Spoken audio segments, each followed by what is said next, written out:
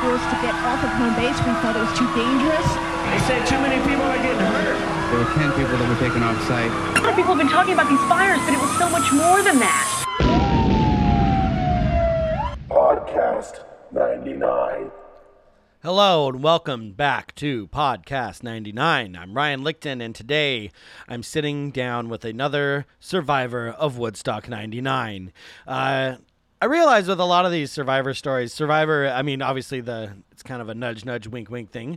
We know that there are plenty of people who legit did survive some terrible shit that, went down at Woodstock 99. But a lot of the people that we interviewed, attended more than survived. But nevertheless, we're back with survivor stories. And today's survivor came all the way down from Canada to see not only the Canadian acts, but to see the most aggressive acts the festival had to offer. And they had a great time despite having to use the terrible fucking porta potties, despite only pretty much drinking alcohol from what I gathered from this story. And seeing several broken bones. There is some serious carnage that was witnessed in this survivor story. So I'm going to stop blabbing about it and let's just get into it. This is my interview with Woodstock 99 attendee, Morley. All right, folks, I'm sitting here with Morley. You are the only person that we've had on where I didn't really get too much background. So I'm going into this story blank, which I'm excited about. So a good friend of mine at the time, we were, going back and forth on should we go or not. And he pulled the trigger and bought 4 tickets. So me and 2 other friends, there was 4 of us in total, we decided we're going, have the tickets. So we actually, from our northern part here in Canada, we actually had to drive 2.5 hours and get on a plane. And then for 2 of us, I think it was our first plane ride ever, and we were 20 years old. Yeah. So we flew from Saskatoon, Saskatchewan to Toronto. And then from there, we hopped on another plane and landed in New York City. And we did 2 days in New York City before actually going out to the festival itself. Before we get to Griffiths Air Force Base, what kind of music were you into at the time? Were you hearing about the festival? Was it something that you wanted to go to before your friend pulled the trigger on it? Set up how it even came to be that you were going to go. We were actually having beers. I worked shift work a couple hours away from Saskatoon. So I was down there pretty much on any day off I could get. And he said, hey, have you heard of this Woodstock 99? And when he first brought it up, I thought it would be hippie stuff. And then he started rattling off the names. And I had just I was at the time a Metallica fan and a Rage Against the Machine fan. I didn't really hear too much. I knew Limp Bizkit a little bit because they had Faith was their music video I seen quite a bit. And I thought that was pretty wild. And Kid Rock at the time was kind of doing his thing. So we ended up, I think I got a phone call from him and he's I bought the tickets. So then it was up to me to get the time off and luckily I was able to. And then one of the other friends, my friend Ryan, was in southern Saskatchewan working. So he ended up with the time off. And then my friend Dean, he ended up, he worked closer to me. We all kind of said, yeah, we're doing it and got the time off. And I still am a big Metallica fan. And, the big band for me to see though at the time was Rage Against the Machine because there was no way I ever heard didn't think I'd ever see them again because no one really toured Canada like that, or if they did, right. It was Toronto, Vancouver sort of thing. So yeah, we thought it'd be cool. I'd never been out of the country, and my friend Mandeep, he set this whole trip up. He said, well, we'll do a couple days in New York City as well. Well, that was the icing on the cake, I guess. So yeah, we were lucky to do it. So, what kind of preparations did you make? So you went to the city first, correct? And hung out. So were you guys planning on camping? Did you have to get supplies, a hotel? What was the plan after your New York trip? Actually, my parents had a beat up old tent that they thought I would leave down there. And it turns out I brought it back because I thought they still wanted it, but the case it came in was totally destroyed. So it was kind of funny. This was pre 9/11. So the day we were leaving the festival, we had a garbage bag and a roll of duct tape, and I just balled it all up and taped it.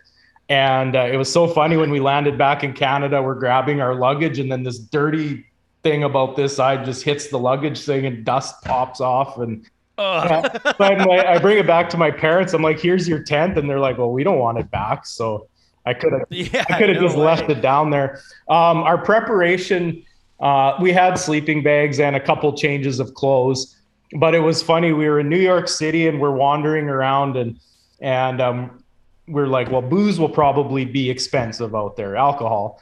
So we went into this liquor store, and of course it's got the inch bulletproof glass, and we're sliding our money through. And it was funny because I think the only person who was 21 was my friend Dean. The rest of us were all underage. But we got all our booze. We had just a little plastic, we call them Mickeys up here. Just little plastic bottles. We had like our whiskey and vodka and stuff. We got back to the hotel and we unraveled our sleeping bags and laid them all in there, and then rolled it back up and put them in the bags. You couldn't tell. So that was our big go around, I guess, to try and sneak contraband in. None of us were real drug people. So there was no, trying to smuggle dope in or mushrooms or anything like that.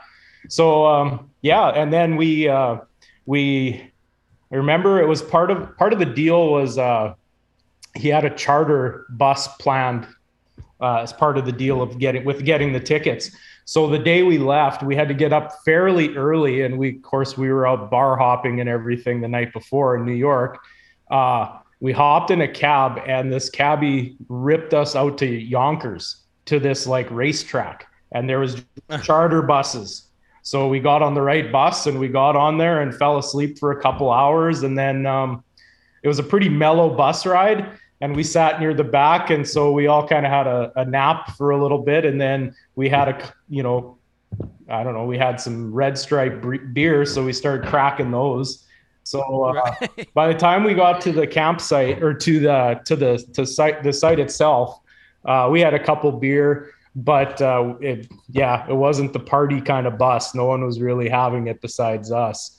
And we kind of got there not late the first day, but traffic was backed up. And I think when we first got there, made it through security, no problem. But I do recall the sleeping bags work. Yeah, for sure. But I remember it never even dawned on us to bring water in and stuff. We assumed they'd have water and it'd probably be $1 or something, or water fountains everywhere. We didn't think of that, and we just assumed food, you go buy a hot dog or whatever. So we weren't trying to lug giant coolers in or anything like that. So we got to the site, and we were just kind of overwhelmed with the scale.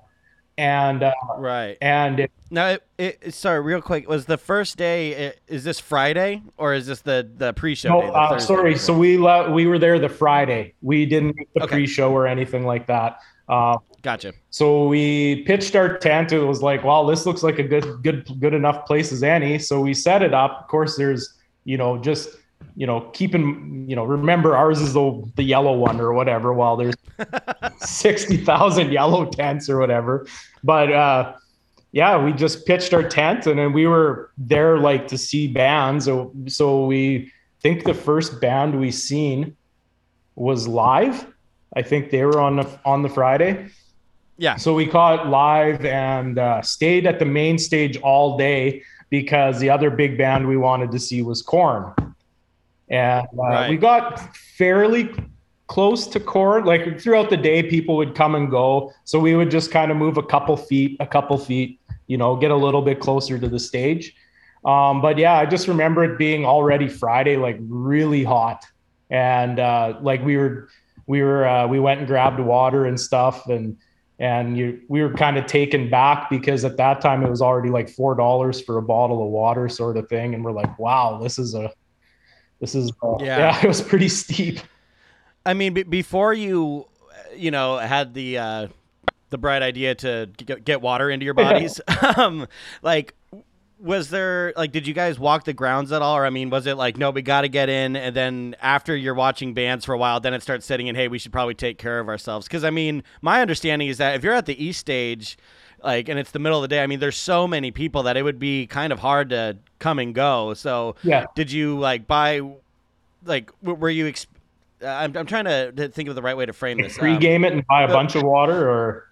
Yeah. Or did you did you try and scope out water fountains like as you were coming in or anything like that? Or was it just like, let's get into the music? We were pretty gung-ho about actually seeing the bands. So there wasn't really like we'd wait for an hour or so, or we'd wait till the end of the set. And one of us would be like, oh, I'll go get water or whatever. Or yeah, actually, I think the first day we just stood and took it. We didn't really, we got cooked.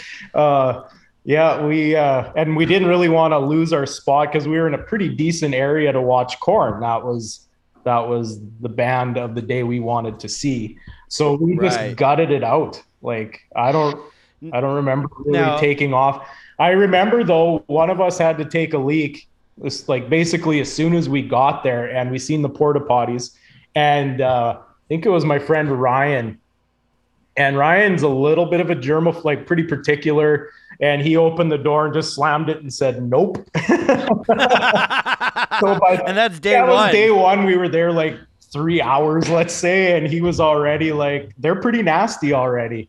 So, oh, man. Yeah. I mean, have you guys been to any like big, I mean, obviously you're pretty far up north, like you said, and most of the big tours didn't come through your area, but had you been to anything like a festival or any large kind of concert, anything like this before? Saskatoon was a stop. Like a few years earlier, we seen the Smashing Pumpkins. We did see Metallica maybe a year or two before when they were promoting the Load and Reload albums.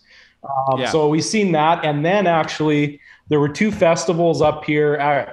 The Tragically Hip was a big part of it. They were the headliners, and Sheryl Crow and Los Lobos. And it was called Another Roadside. All three Woodstock 99 bands. Yeah. And they were, it was called Another Roadside Attraction. So they go across the country, and there was other bands I don't quite remember. But we did see that. And that was only a day. Like, so they had a big field out in Saskatoon, and same thing, main stage. And it was like probably 12, 14 hours of music sort of thing.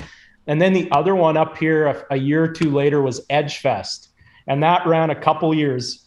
So the 1 year, I think Our Lady Peace was touring on that. And then we actually seen Green Day the 1 year and Foo Fighters. So okay, so you had been to some bigger things, yeah, but this was still ridiculous. Like nothing prepared you. Yeah. And just we were pretty naive people from Northern Canada, and you start seeing a bit of the nudity and just people. It was so open in the crowd. I remember a guy was walking around with a backpack, and he had a little stick, and it just said drugs. Like So you could basically walk up to him like you were buying a beer at a football game or at a hockey game, and oh my god, what you got, and yeah, I laughed. That's so crazy. Yeah, and it was just so out in the open, like it was just, and like there was guys back in our little town in our area, who have experimented and had a bit of pot, but like people are pulling out like bags and bags, right. Like holy shit, like yeah. Yeah, and how old were you at the time? I was 20. So okay. Yeah. So I was 20. My friend Dean was 21. I believe Ryan was 20, and Mandeep was 20 as well. So I feel like coming from like the area where you guys traveled from to go to a festival like this, and you're starting to see naked people, and like you're starting to see guys with drug signs. Like that must have been a culture shock. It was a shock for sure. But like I said, like even going to New York City, like that was crazy for us. Right. So once we got to the festival, it was, I just couldn't believe the size of it. And then we were walking on the tarmac, and you're like, this isn't very good, because people were, it was just kind of a recipe for disaster, how hot it was, the location, and how they were just it seemed like just trying to gouge everyone for every dollar, and it just seemed like the infrastructure was kind of thought of later, like the porta potties and just keeping them clean and sucked out, and the water, like there, you'd see the water fountains and there would be a lineup. Well, I'm not going to stand in line and miss a band for an hour and a half or whatever, or I just go bite the bullet and pay $4, $5 for a bottle of water instead. Right. And then it got gnarly with like the mud people and the mud Nazis, as you call them on the podcast. When did you start seeing those folks? Like was that day one stuff too, or did that happen a little bit later? I think it might have been Friday, and because on Saturday we were, watching Limp Bizkit, Rage Against the Machine, those bands already, and even. Yeah, I think it was, and I remember I snapped a picture and I believe I sent it to you, and it was a guy, like his face, he was wandering through the crowd and he already had the mud and stuff caked, and he had dreadlocks, and those were, I called them shitlocks. Like they were just so, and that was Saturday. And I remember people, like we'd be, we were kind of flies on the wall, just taking this all in, and you'd see these people like rolling around in this mud and stuff. And, by the porta potties, and my friend Dean's like, don't they know, like that's not mud? Like it was, so you would think. Yeah. And so we were just trying to steer clear of that, and then the whole bathroom thing, it was funny. Like, so you eventually have to, take a shit or whatever.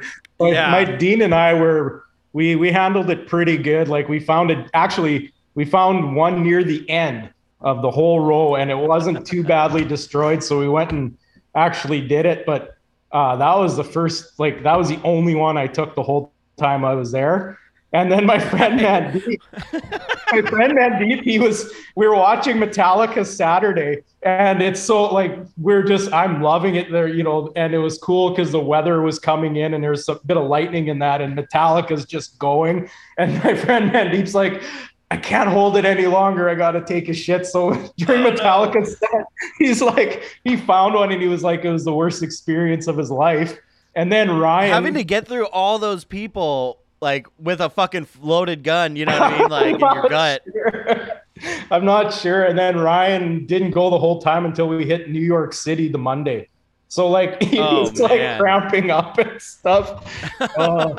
Yeah. Well, I guess that's like the benefit of not like eating that much and like being like the young rock and roll warriors where you're like, you know what, I don't need to eat, because the less you eat, the less you're gonna have to use the toilet. So it was pretty much out. Like in the morning, or like the sun would start beating down on our tents at whatever time, so you couldn't sleep until 2-3 in the afternoon. By the time the sun was up and it got too hot, you were out of your tent. And I think honestly, we might have ate like a hot dog a day, or or two hot, like more kind of a breakfast brunch, and then a supper hot dog, or I think that steak or something out there. But it was funny, near the end, even the food was getting really gross. And I texted my buddy Dean. I'm like, what do you remember about the food? And he said, actually, he remembered standing in line for a pork sandwich, like pulled pork. And this kid beside him looked at it, and he just paid $9 for this thing, and it was the most pathetic thing. And the kid took a bite of it and went and whipped it as hard as he could into the booth. And oh my god, this poor kid had enough, and Dean was like, holy shit. That's like the inkling of what was about to that come. Was the Sunday, but that was Sunday. So let's back up really quick. So you see Live, and you want to embed yourself in the crowd for Korn. Yeah. Now, in between that, you had Sheryl Crow, DMX, and The Offspring. Did you see any of that? We watched all of them. We just stood there, and it seems to me like watching all those sets, like, while there's, obviously people are heckling Sheryl Crow, saying like gross dude shit, and besides that though, I mean, like, it seemed to be fairly kind of like stagnant or like the same energy until Korn. Oh yeah. Would you say that, or was it getting crazy here and there? Sheryl Crow, like, I mean, obviously you compare her music to, Korn, it's night and day. We just stood there and just took it all in. DMX was pretty entertaining because he did a lot of call and response, and he was barking at the crowd and doing all that stuff. And then The Offspring was entertaining because I remember they had a dude come out like during an intermission, and he just did this, and he was like in a cape and like he was fat and he had like a G-string on sort of thing. And then and then the bottle started getting whipped. So like you would just see like people at the back would start throwing, and then it hit mid crowd, and these bottles just started getting closer and closer to the stage until the guys on stage were getting pelted. And then I remember with The Offspring, the Pretty Fly for a White Guy came out. The actual the guy dancing around. And then they had a thing where they had these like blow up dolls with NSYNC or Backstreet Boys. And Dexter Holland took a bat to him and just laid into him. And the crowd, of course, went wild for that. Possibly one of the most 90s moments ever on stage. Yeah. Like the mainstream punk band with like the bleached hair and the baggy jeans beating up, fake Backstreet Boys. It's just crazy. But it was so now. Sorry, go ahead. Oh, go ahead. No, you. No, it was kind of a change because most of the crowd out there was, were actually, I don't know, that time angered me as well because all these trash pop bands were kind of taking over, and it just was, I don't know how people even listen to that shit, honestly. So when I seen that, I was like, hell yeah, that's the right thing to do. Yeah. Right. So now with Korn, I mean, we've said on the show, everyone talks about Limp Bizkit, and we'll get there, but like, I think that the Korn crowd was the gnarliest of the weekend. It seemed, pit wise, and from what we read, as far as the people being admitted to the medic tents and like some like really dark, terrible shit that happened, it's like that seems to be the gnarliest. How close were you for Korn, and did you ever get like worried or like anything like that? We were, I don't know, maybe 100, 200 yards. Like we could see them from stage. Like we weren't way in the back. So when they started the intro to Blind, it's just on a ride cymbal and he's just doing and then the guitar starts chugging. You could just feel the crowd just get like, and it's a build up to a crazy ass song. And then when he said, like, are you ready? And I just remember, like, I wasn't even planning on it, but, like, I was just going up and down pogoing because that's how everyone was just sandwiched. So, Yeah, like you wouldn't have had a choice, it seemed like. It was like, I guess I'm just kind of doing this because I'm so wedged in. I didn't see any injuries, but it was all, like, if you go to any wild, like, metal show, like a couple of years ago, I seen Lamb of God and Slayer. They were going, and you always see at the front. It's almost like in the cartoons when there's a fight, there's a cloud, and then you'll see like a shoe go flying. We seen a bit of that, but nothing, no injuries. Like a guy might have got a black eye, but like no limbs hanging weird or anything like that. Yeah. So nothing crazy. And you guys were like far enough away too. Yeah. I never really, the whole time I was there, felt scared in the crowd. Like I mean we weren't I don't know, the closest my friend Mandeep and I got was for the Tragically Hip Saturday. So we actually got way up front, but the other two hung back. Ryan wanted no part of it, and my friend Dean, I think the year before, was in one of those halos because he broke his neck. So he did not want people landing on his head. And stuff. So he's like, no, I'm going to hang back here. So after, I definitely want to get to Tragically Hip because I think you're the first person that I've talked to that A, is from Canada and B, saw them. But so after Korn, you have Bush, and then there was the rave. Like, what did you guys do after Korn before the next day? So like, what's that area? Okay, so we watched Korn, and next was Bush. I think we stuck around to watch a bit of Bush. None of us were super huge fans of Bush. It was just Gavin was too pretty, and the songs were too like whatever. And actually, I think it was the year before we me and two friends went to Saskatoon to watch Bush, and I wasn't a huge fan, but I liked their opener. It was Veruca Salt. So we went and watched them, watched Veruca play, and then it was, Bush comes out and there's like 12-year-old girls screaming for Gavin, and we're like, well, I'm done. So we left. Yeah. But Bush, we watched, I think, most of the set. And then we went back to our tent, and what we did was we'd buy bottles of Coke and drink them down about half and just do half and half with our stuff we brought in.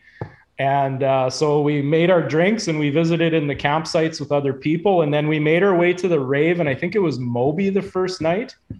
Yeah. And I was there was just so many people everywhere. I think we made a loop kind of through the hangar, and just, it's not our scene, or wasn't my scene anyway. So we just kind of hung out by the door, the huge doors they had open. And it was funny. So my friend Dean is sitting there, and he's taking a pull off his pretty high test Coca-Cola there.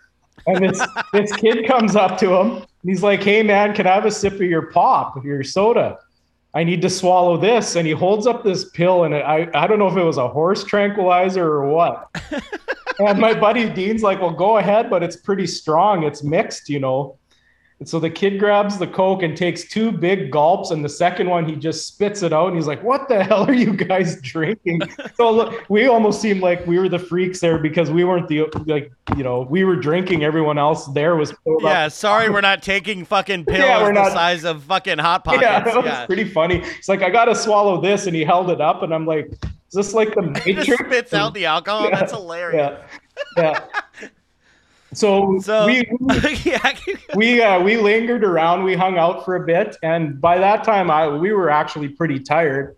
But my friend Mandeep wanted no part of going to sleep, so we were like, okay, well, we'll meet you back at the tent, sort of thing. So he wanders off, and the three of us go back to the tent, and I think we got a couple hours sleep, and we wake up to the sound of Mandeep zipping open the tent. And he lays in, and he passes out. And he said that morning, the Saturday morning when the Hip were playing in that, he somehow turned himself around in the tent, and his head was sticking out the door. So he was. This is the second. Okay, so we just started doing these interviews again, and you're I just did my first one after almost a year the other day. Yeah. His tent mate also slept with his head hanging out of the tent. Yeah, this is a great start to a series of new interviews. Yeah. So we're like, Mandeep, let's get up and go to the Hip, And he's like, yeah. It's like, I'm still pretty messed up though. And we're like, well, how come? He's like, well, it could have been the weed. And he's like, then I took some hash, and he's like, I'm not quite right yet. So him and I make our way to the front for the Tragically Hip. And he's standing beside me, but he was still interplanetary for whatever. He was just there, but not there. Yeah. So with the Tragically Hip, I mean, they are, and obviously forgive me if I'm incorrect, but they seem to be like Canada's band, besides Rush, 100%. And I read that, because when you watch the footage, there's people with the Canadian flags and all that. And I read that people were like booing and throwing shit, chanting like the American, like Star Spangled Banner and shit, like the national anthem. But I don't know if you heard that or experienced that at all. I don't recall that. I just remember we got up front and you'd see the flags. Hey, where are you from? And someone would say like Edmonton or Ottawa or Toronto. And then we were like, well, we're from Saskatchewan. And they're like, oh, because we're in the middle of nowhere, right? But no, they really are Canada's band. We were lucky enough in our little town we live in now. They actually did a show here. And I was lucky enough, a friend of mine up here, we got to meet them beforehand, and they were super nice.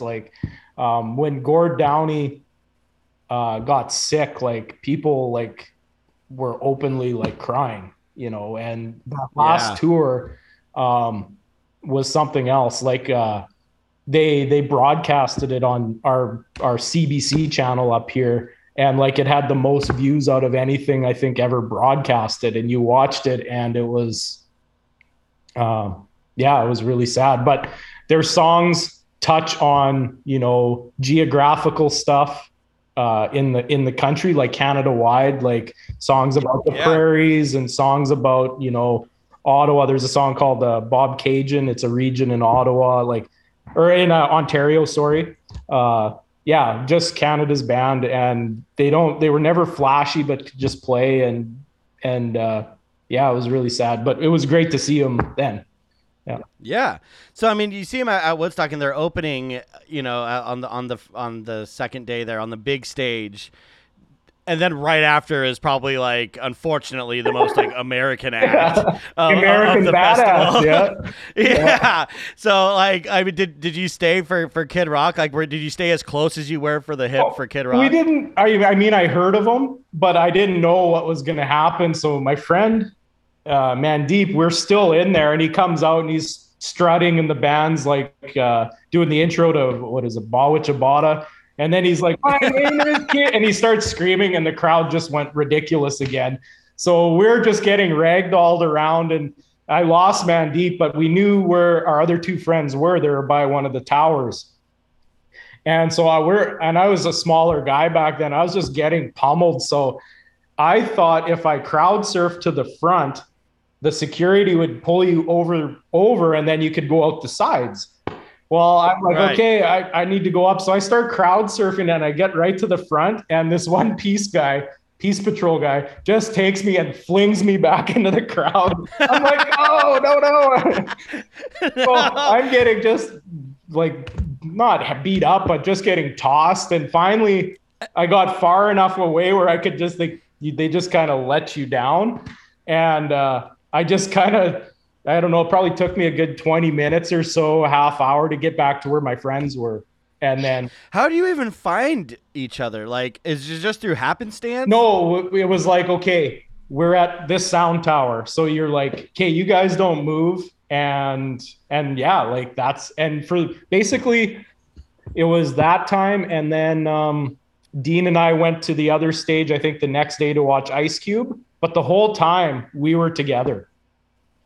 Okay. And we were pretty lucky because it was like, yeah, we all wandered, like we went through the merch and stuff. We all went at the same time. You know, I don't recall. I mean, Mandeep went off and had his adventure there the first night without us. But, but I mean, he found the tent, no problem. So, buddy system, man. It works. Yeah, but Kid Rock, I mean, that was like at the peak of his Kid Rockness kind of thing. And so it was entertaining to say the least. So on the second day, like, you know, you see the hip, like you got in early enough to see them, and then Kid Rock happens. But like, was there a difference in the grounds, like the way that it looked? Like, was it obvious that there was no cleaning up being done, or was it still kind of the same deal as when you first came in the day before? No. So I think Ryan had to go to the bathroom, but everywhere he looked, it was just his nightmare. Yeah, it was. So that hadn't changed. In fact, that got worse. I never seen a truck out there sucking them out ever, like the whole time we were there. The trash on the ground, though. Like I woke up and we were walking to the stage to watch a Tragically Hip. And I'm like, well, geez, there should have been crews last night, you know, picking garbage up. But, you know, there was just none of that. So you're trudging over like pizza boxes and bottles of half-drank bottles of water, or just filth, right?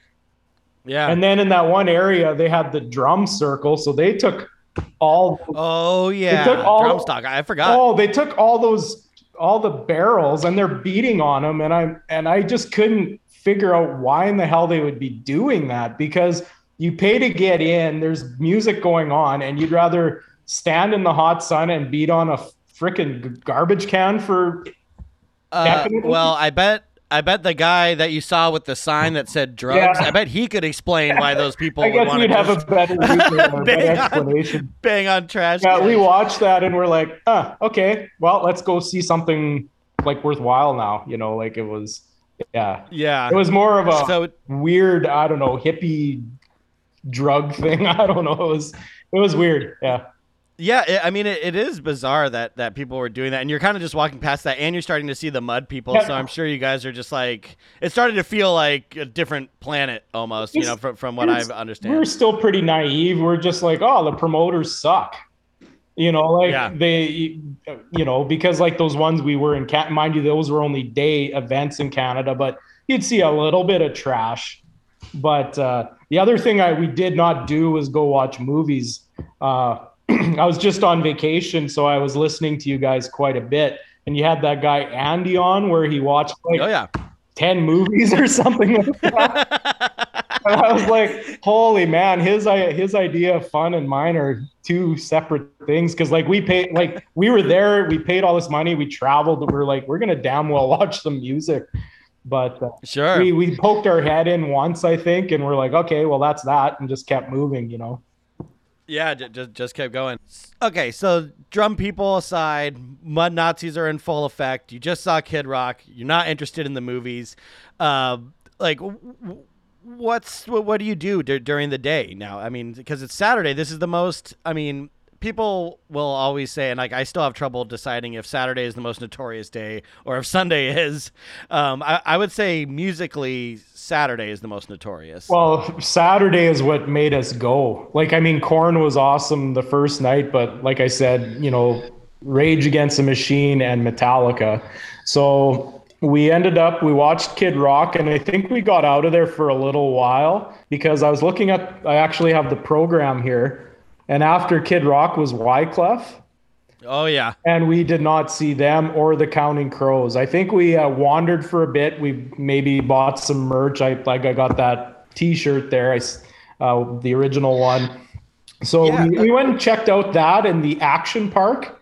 Tell me about that, because no one talks about that. My friends wanted nothing to do with it, but I think if you paid $10 and went in and watched, you got a free T-shirt, and it was I'm a sound, like I play and stuff in bands and stuff, and JBL was the sponsor. So I got this $10 T-shirt basically, and it said like the Sound of Woodstock on the back and had this little thing. So I wasn't in there all that long. So we checked that out. There was vendors, with crazy 4-foot bongs and stuff like that.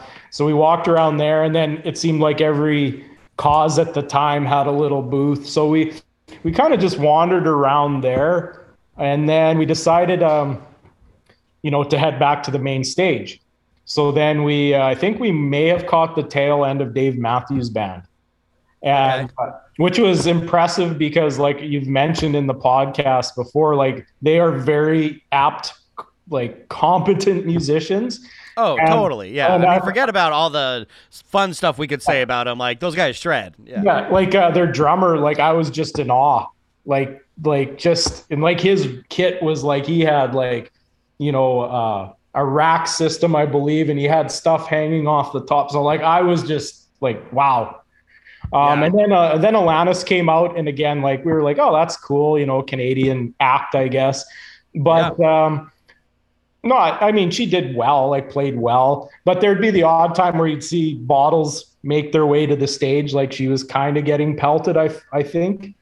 Was that like a constant, like was just shit always flying through the air there? Pretty much, it was almost a sign of disapproval and then a sign of approval. Like, I can't remember who wanted, Wyclef, I think you had footage of them. He's asking to throw stuff on stage. Yeah, so did Kid Rock, yeah. Oh my God, and then there's people actually trying to play and they're like ducking and, it sets a precedent, yeah. Yeah, it was, yeah. But I don't know, we enjoyed it. It was kind of not the heat. It was kind of the heat of the day too. So people were pretty like, I don't want to say like totally burnt out, but kind of like, okay, we better rest up because the next few hours are going to be batshit, So we were kind of hanging back and, but it was a good show. I thought you did. Then we have Limp Bizkit. And I remember that because Vern Troyer came out and he's like, oh, I'm getting fucked up or something, he said. And then he did the whole, you wanted the worst, you got the worst. Like he did it. And then right after he said it, they were playing their intro and it was like the same thing basically. Yeah, it's just the same exact thing. You're right.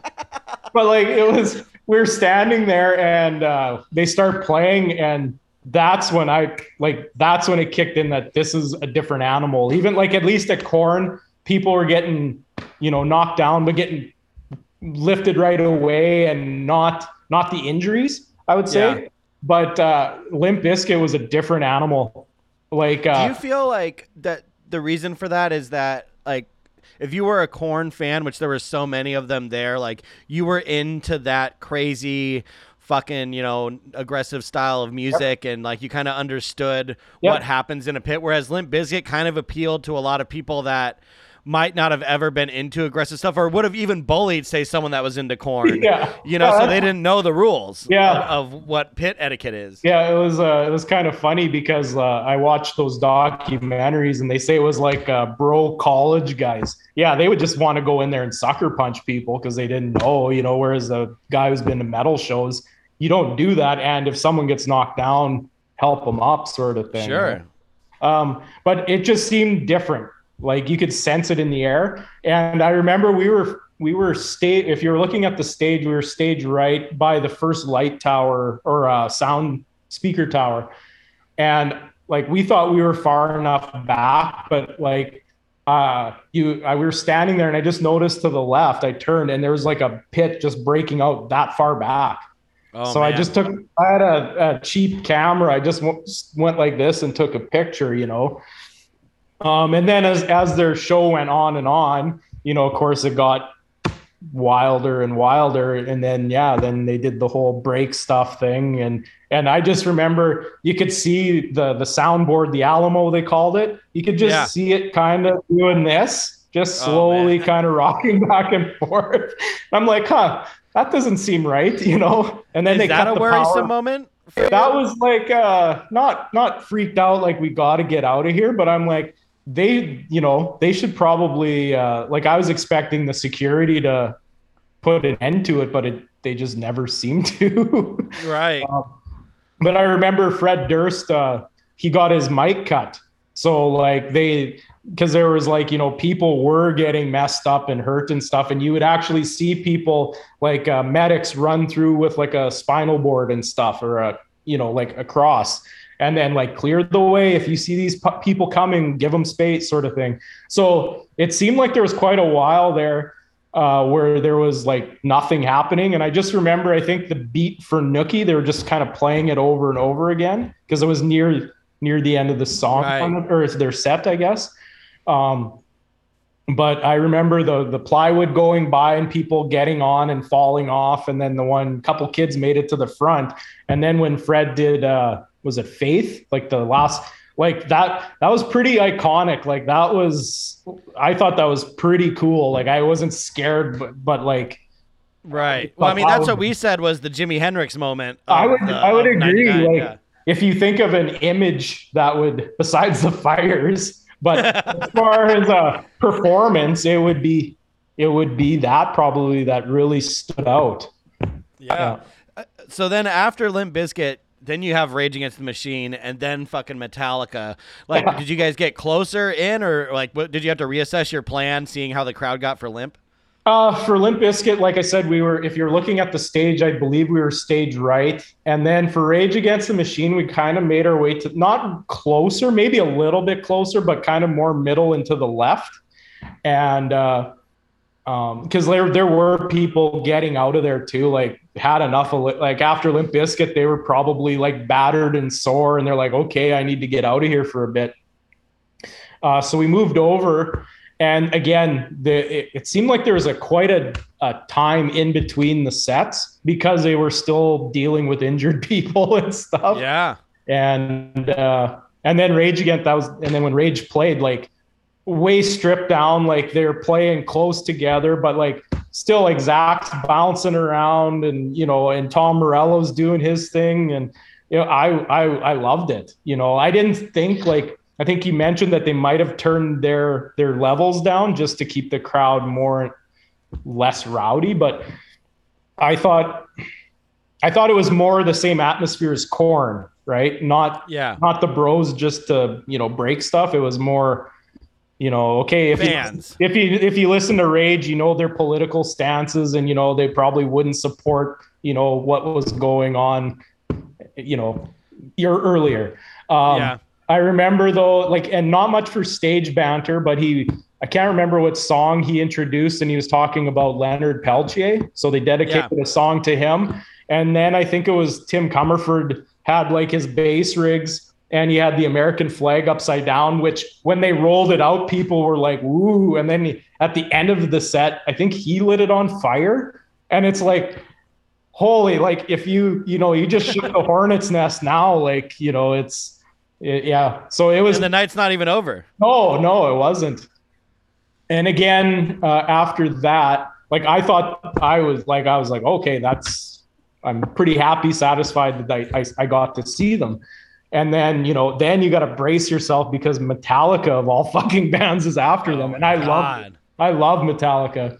So it was kind of okay, take a breather, just kind of step back and relax. And then at the same time, there was between the sets, there were still the medics going in and still picking people out. And so I just remember, I think when Metallica started playing, there was some clouds over the state, in the horizon, and you'd see the odd lightning thing and bolt. And it was that's so suitable for what they play, right? And I think they went right to Creeping Death or something like that. And you just see this lightning going off once in a while. And then I think it rained a little bit. But actually, it's interesting that you mentioned the rain and the lightning, because on the West stage where Chemical Brothers was playing, they had to stop for a second to do kind of a lightning weather warning. Did Metallica do that? Do you remember, or did they just play through? I think they just played through. But the Chemical Brother one, I heard your podcast where you thought maybe it was a loop for a beginning of a song. Put your hands down or keep your hands down. It's kind of funny. But no, and again, being a Metallica fan, I was hell, this is awesome, that was still with Jason Newsted. So that was quite a while ago. Yeah. But no, same thing. I mean, it's a Metallica show. And if you've been to one of those, you see if someone's knocked down, get them back up. The etiquette kind of, the different crew or groups or fans would kind of move in and then some would move out. So obviously there was a bit of etiquette there. We weren't super duper close either. So we could actually, watch a bit, there'd be the odd time you'd get kind of knocked or whatever, but not you didn't have to worry about a 200-pound guy crowd surfing and landing on your head. We were that far back. Okay. Yeah. But you guys played it safe kind of, when it came to seeing music that you wanted to enjoy. Actually see. Yeah. And now because I'm quite a bit older now than I was back then. Even now when I go to shows some of the Kill Switch and Lamb of God and stuff, I want no part of that being in the pit and stuff. I'll stay back and sip my beer and just watch, Yeah, you're a concert goer, a music fan. Yeah, it makes sense that you wouldn't be there to tear shit apart. It just kind of lends credence to what we've always said, where it's it wasn't necessarily Limp Bizkit, it was the people watching. You know what I mean? Totally. We were so out of our element, and we're just seeing this madness around us. And then, by Metallica, people were pretty tired, and then my buddy had to go try and take a shit. he taps us. He's like, I gotta go. I can't hold it. So Mandeep had to go find a place to go shit. Oh, it was funny. We're now, this is fucking Metallica, right? When it rains, it pours. But it was nice. A little bit of rain. It actually kind of calmed people down and cooled people off after 12 hours of the hot sun. So after that, we went back to our tent again, grabbed our half Coca-Colas and loaded those up again, and went to the rave. And I think that was Fatboy Slim. Yeah. And so we did stay there quite a bit longer when we actually went through the crowd. And I think I was right up by the DJ booth for like I took a couple pictures. What's that like? Like we're always just so fascinated by the rave, and we've gotten shit for being so fascinated by the rave because I know that all sorts of bad stuff happened there, but bad stuff happened everywhere at Woodstock 99. But like what were the sights and smells and all that stuff of the rave? Well, it didn't smell that great because it was already, day 2 and no one's really showered. But as far as stuff like in the documentaries, they talk about all the sex and stuff that was going on in the corner. I didn't see any of that. I stayed I wasn't lurking in the dark, I guess. I don't know.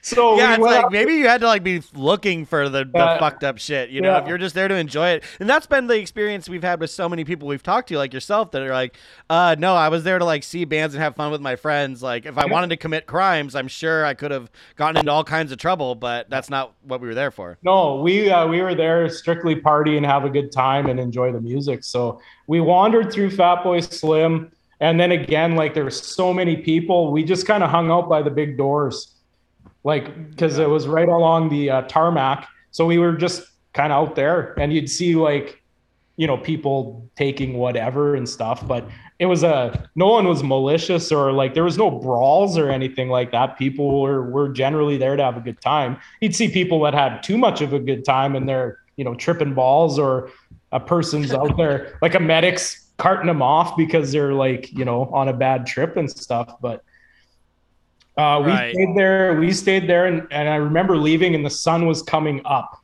and I'm like, oh my God, like this was a bad idea.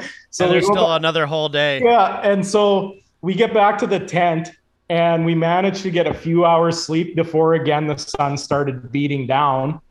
So we're kind of like,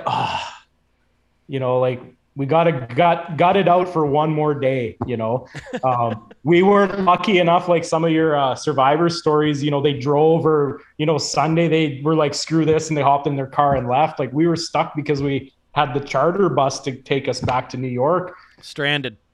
Pretty much. So we just kind of hung out in a tent as long as we could. And I think we just kind of wandered around. And then my friend and I think we went to the main stage and we might have caught a bit of Everlast. And we thought, the House of Pain guy or whatever. I don't know. It was different. And I just listened to that recap you did. And yeah, it was kind of weird. And then when you started playing that clip of Jump Around, I remember listening to that and I'm like, what the hell is this? It's crazy. You got the one song that maybe people would, really recognize, and you're just like fucking it up. It was kind of, yeah. Did you catch? So on Sunday, did you go and see Our Lady Peace? I think it's the final Canadian band. No, we did not. We did not. We ended up. My friend Dean and I wandered over to the other stage there, and we caught Ice Cube. So we caught that. And that was cool. Like, again, good crowd participation. And he was like, he's Ice Cube. So it was kind of cool. And then once his set was done, we headed back and caught up with our other 2 friends that stayed at the main stage. We met up with them. And I think by that time it was like, we caught like half of Jewel's set. Sure. Yeah. How was that? That's my favorite. Yeah, I can tell. Yeah. You're a fan.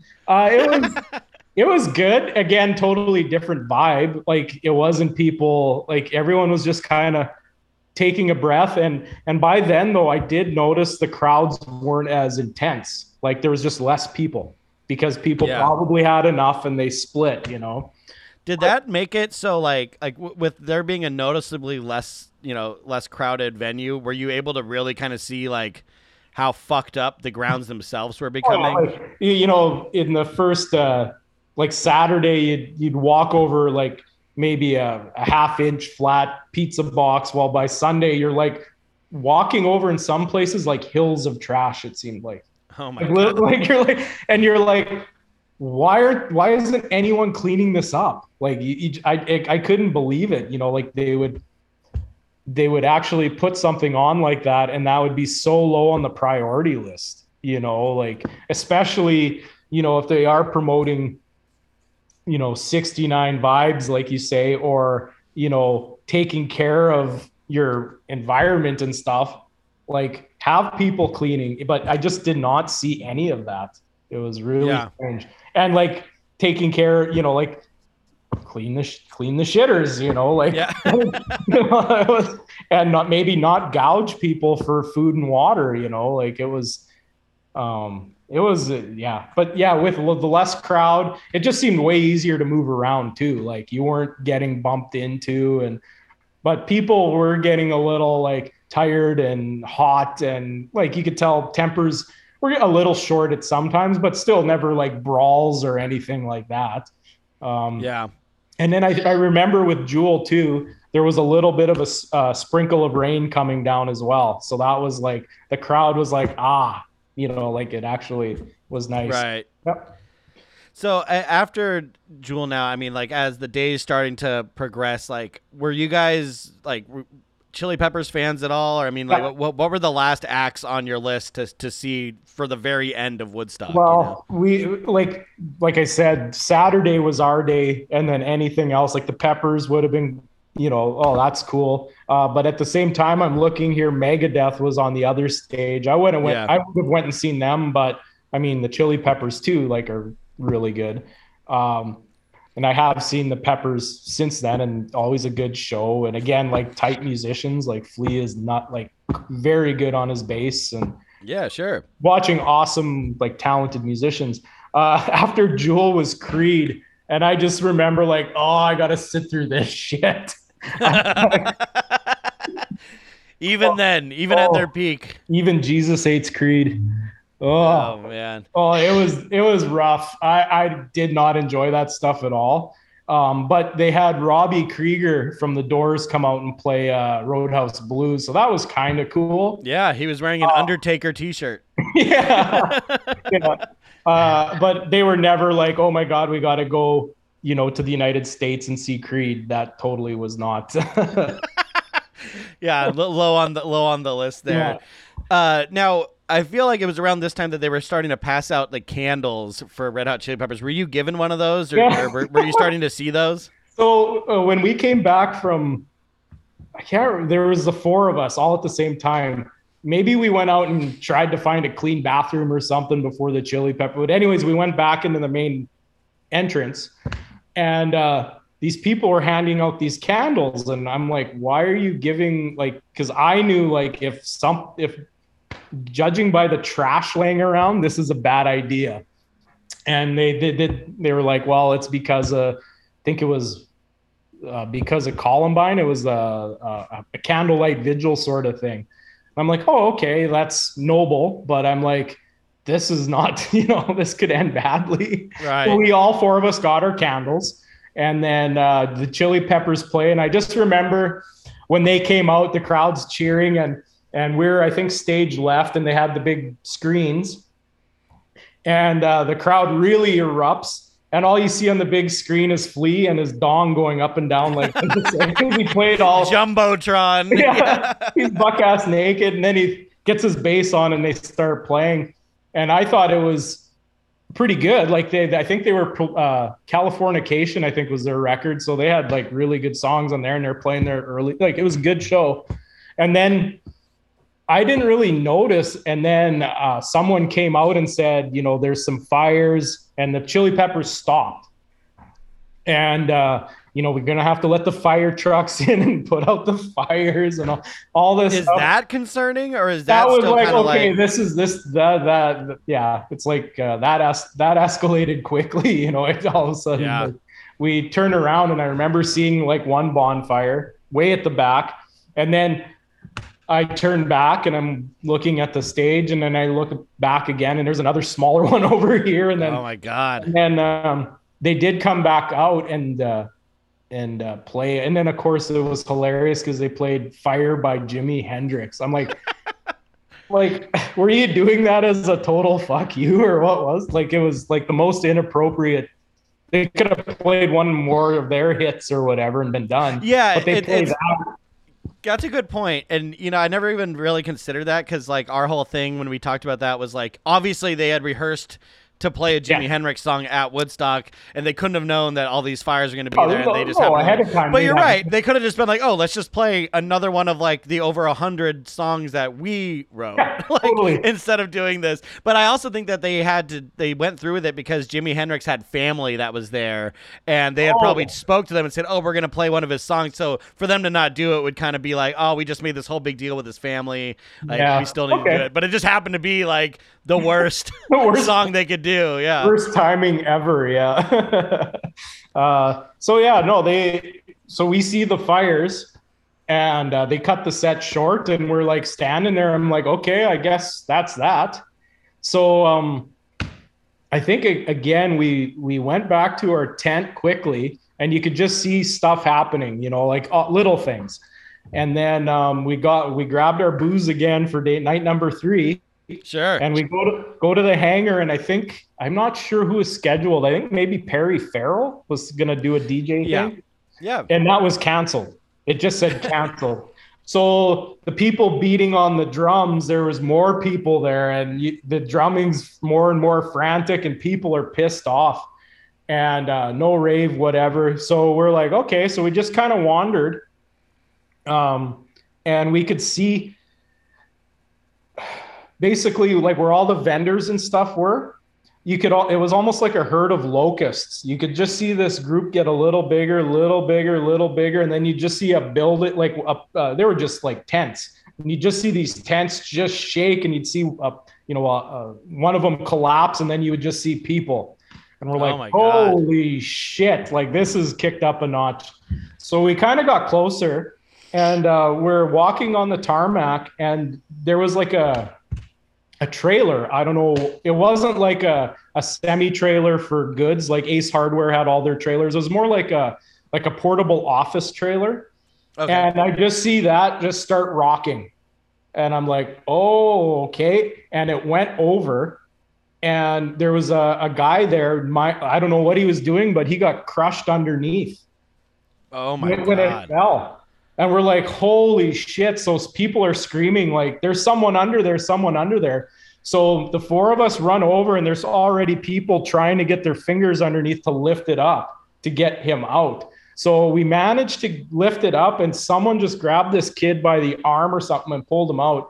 And his leg was like that. Oh. And we're like, holy fuck. So luckily, I think there was like a medic team or something. People were giving him first aid, and we're like, well, we stood around for a couple of minutes, and then we're like, maybe we should make our way back to like the camping area. And it just seemed like they were like the little bit of maybe there was security, but I seen in the documentary there, the Netflix one, the peace patrols were told like, take your shirts off. They're targeting you guys, like I never seen any of that. I didn't see any like person on person violence. I just seen like looting, and fires. So we're walking, and then I see the row of like there was ATMs, and I'm like, well, shit, if they bust those open, we're all like broke. I'm like, if they manage to get those open, I'll stand around. I'll commit a federal offense. Yeah. So we're standing there, and these kids are just beating on these ATMs, and they got one open, and everyone's like, yeah. So I'll never forget this. So this kid was probably 5 feet from me, gets closer, and he reaches like for the steel box that with holding the cash. And all I see is this flash and a crack. His forearm got nailed by like a state trooper's billy club. Oh. And we're like, holy, and like he let out this yell. He probably broke his arm, Oh. And I turned around, and the state troopers or the riot squad or whatever, they were there. So we're like, now it's time to run. So the 4 of us just start running. That's just like the most carnage anyone we've talked to. And see, like that's like 2 fucking like bone injuries. Oh, yeah. Like, yeah. Oh yeah, no, like I like the whole trailer thing was nuts. Like, but yeah, and then this poor kid or whatever getting nailed, like. Granted, he was trying to steal from an ATM, but yeah, poor kid. But after that, we basically like they it seemed like we were getting corralled kind of back to the camping area, and we just kind of hung out by our tent, and until it was like, well, it seemed to have calmed down. Like you would still see the odd thing lit on fire and stuff, but not as wild as when it first happened. So then we actually I might have caught an hour sleep or something in the tent. You went to sleep. Yeah. So when we woke up, it was like there's just like smoke rolling out of stuff that had been extinguished, like the trailers and stuff. And then you see like there was like a car. I don't know who got a car in there, but it was flipped on its roof. I'm like, how the hell did that end up in here? But it's flipped. And then porta potties flipped over, and just the garbage, like, you know, it was still, so yeah, we just were like, holy shit. So we, like I said, we grabbed my tent, collapsed it best we could and hit it with the duct tape. And we had all our sleeping bags and stuff. And we stood there until I can't remember what time, but then we walked to the bus loading zone and we all laid our gear down on the sidewalk and just collapsed and got on the bus. And it was the most quiet bus ride ever. Oh, I'm sure. Oh, everyone on that bus was like, it was so quiet. Everyone just kind of, now we can relax. Cause it just seemed like it was so much, like the heat and just the lack of resources, I guess, was. And humanity towards the end there. Yeah. It got a little wild. But yeah, we got back to New York and we were staying, I think the New Yorker hotel or something. And we got in and my friend Mandeep was like, hi, I'm checking in, you know, and the guy behind the desk is like, oh, so what brings you to, you know, New York City? And Mandeep's like, well, we were just out at Woodstock. And the guy's face just kind of dropped, like he was smiling, and he looked at us and we're like, no shower for 3 days and gunk. And, like we looked just horrible. He's like, oh, wow. So and of course we had no idea if the news, like if it made the news or whatever. So I remember on a payphone in the lobby, I called collect to my parents' place back in Canada. And my youngest sister, Jenna, was still in, like, I think she was in junior high at the time. And she was watching MTV and Much Music basically back and forth the whole time I was down there. And she's like, oh my God, are you okay? I'm like, yeah, I'm fine. You know, he's like, it's all over the news. And then my grandmother, she wakes up and watches the news every morning. So she flips on CNN and that, like, it just was showing constant footage, you know, like Woodstock burns. And so she called my parents' place, like, is Morley okay? And they're like, well, we haven't even heard from him yet, you know? So we all had to take turns calling like our parents back in Canada. And it was like the best shower ever once we got up to our room. Oh, I'm like, sure. Holy God. Yeah. And then when we got back, like there's you know, like the people of my generation were like, holy shit, what was it like? But now no one knows, right? So it was funny. I started listening to your podcast at work, and one of my coworkers, the younger guys, like, well, what was it like? So I went on YouTube and I showed him Blind by Korn, like Woodstock 99, and he just went, holy fuck. Like he's like, you were there. I'm like, yeah, because just the people were just, you know, the ocean, like the wave, right? Like it was people And he's like, how did you do it? I'm like, you know, just did it. Yeah, you fucking did it, man. Well, now, you know, as the news reports start coming in, I mean, you were there. Yeah. Like, as some of the things, like particularly like the sexual assaults and like the really awful stuff that was reported from there, did that come as a surprise to you when you heard these things? Like we heard rumors even when we were down there that a guy died, but like, okay, well, and it turns out he just recovered from heart surgery or something. We find out later. I'm like, maybe not the best place to go if you're like recovering. As far as the sexual stuff, I didn't see it. I mean, like people having sex or women getting groped. I seen a lot of painted up boobs, you know, but they seemed fine with it, and they were doing it on their own. You know, it wasn't people forcing them. And I was never super close enough to I guess for the Tragically Hip, but no one was really crowd surfing. So like you'd hear people getting groped while they're crowd surfing. I didn't see it. I don't know.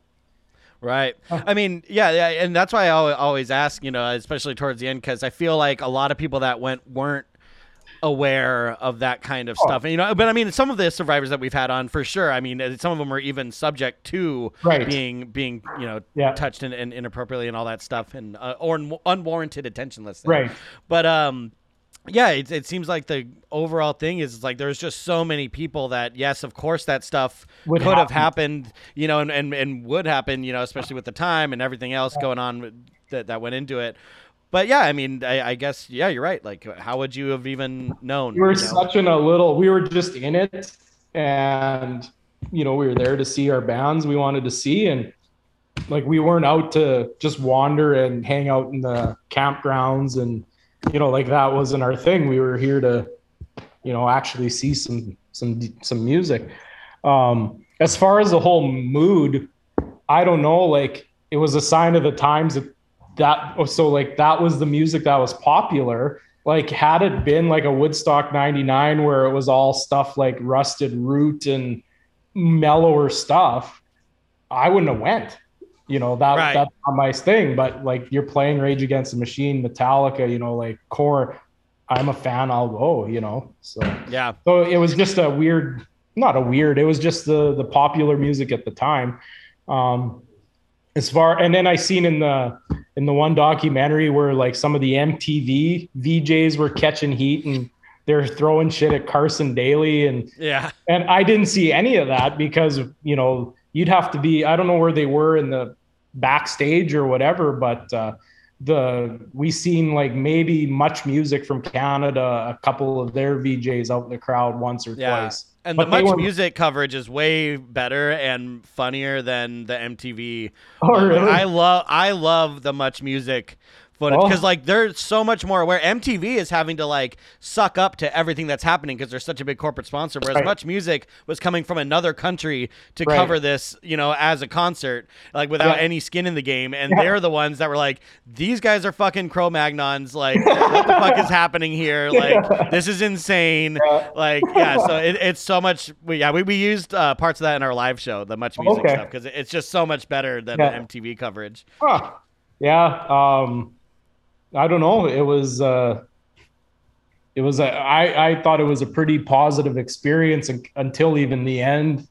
The end kind of put a dark cloud over it, but I don't know. Like, as far as just the quality of the bands and stuff, like it was good. It was just, you know, and then of course now you watch these documentaries and it's like, obviously they were in it to make a buck. I understand that. They could have done a little better. There's better ways to make a buck than like stealing from people and fucking them over. Yeah. Well, I'm glad you came on the show, man. It's been great. I'm glad you survived your long, you know, trip from the north down to Rome, New York, and saw all the stuff, did all the stuff. Thank you so much for coming on, man, and we'll talk to you soon. Yeah, thank you. All righty. See ya. All right, well, another survivor story on the books. That was Morley from Canada. I love the trend of the guys falling asleep with their heads outside of a tent. If that was me, my head would literally burst into flames with how badly I sunburned. I went outside for 10 minutes today, and my neck is fucking a tomato. It's brutal. So I like to think about that. Also, yeah, I think the one major takeaway here is the less you eat at a festival, the less you will have to shit. So don't eat that much. Just make sure you drink water as always. So, folks, if you went to, worked at, or played Woodstock 99, contact us at podcast99official@gmail.com or on our Instagram @podcast99. I'm Ryan Lichten, and we'll see you at Woodstock.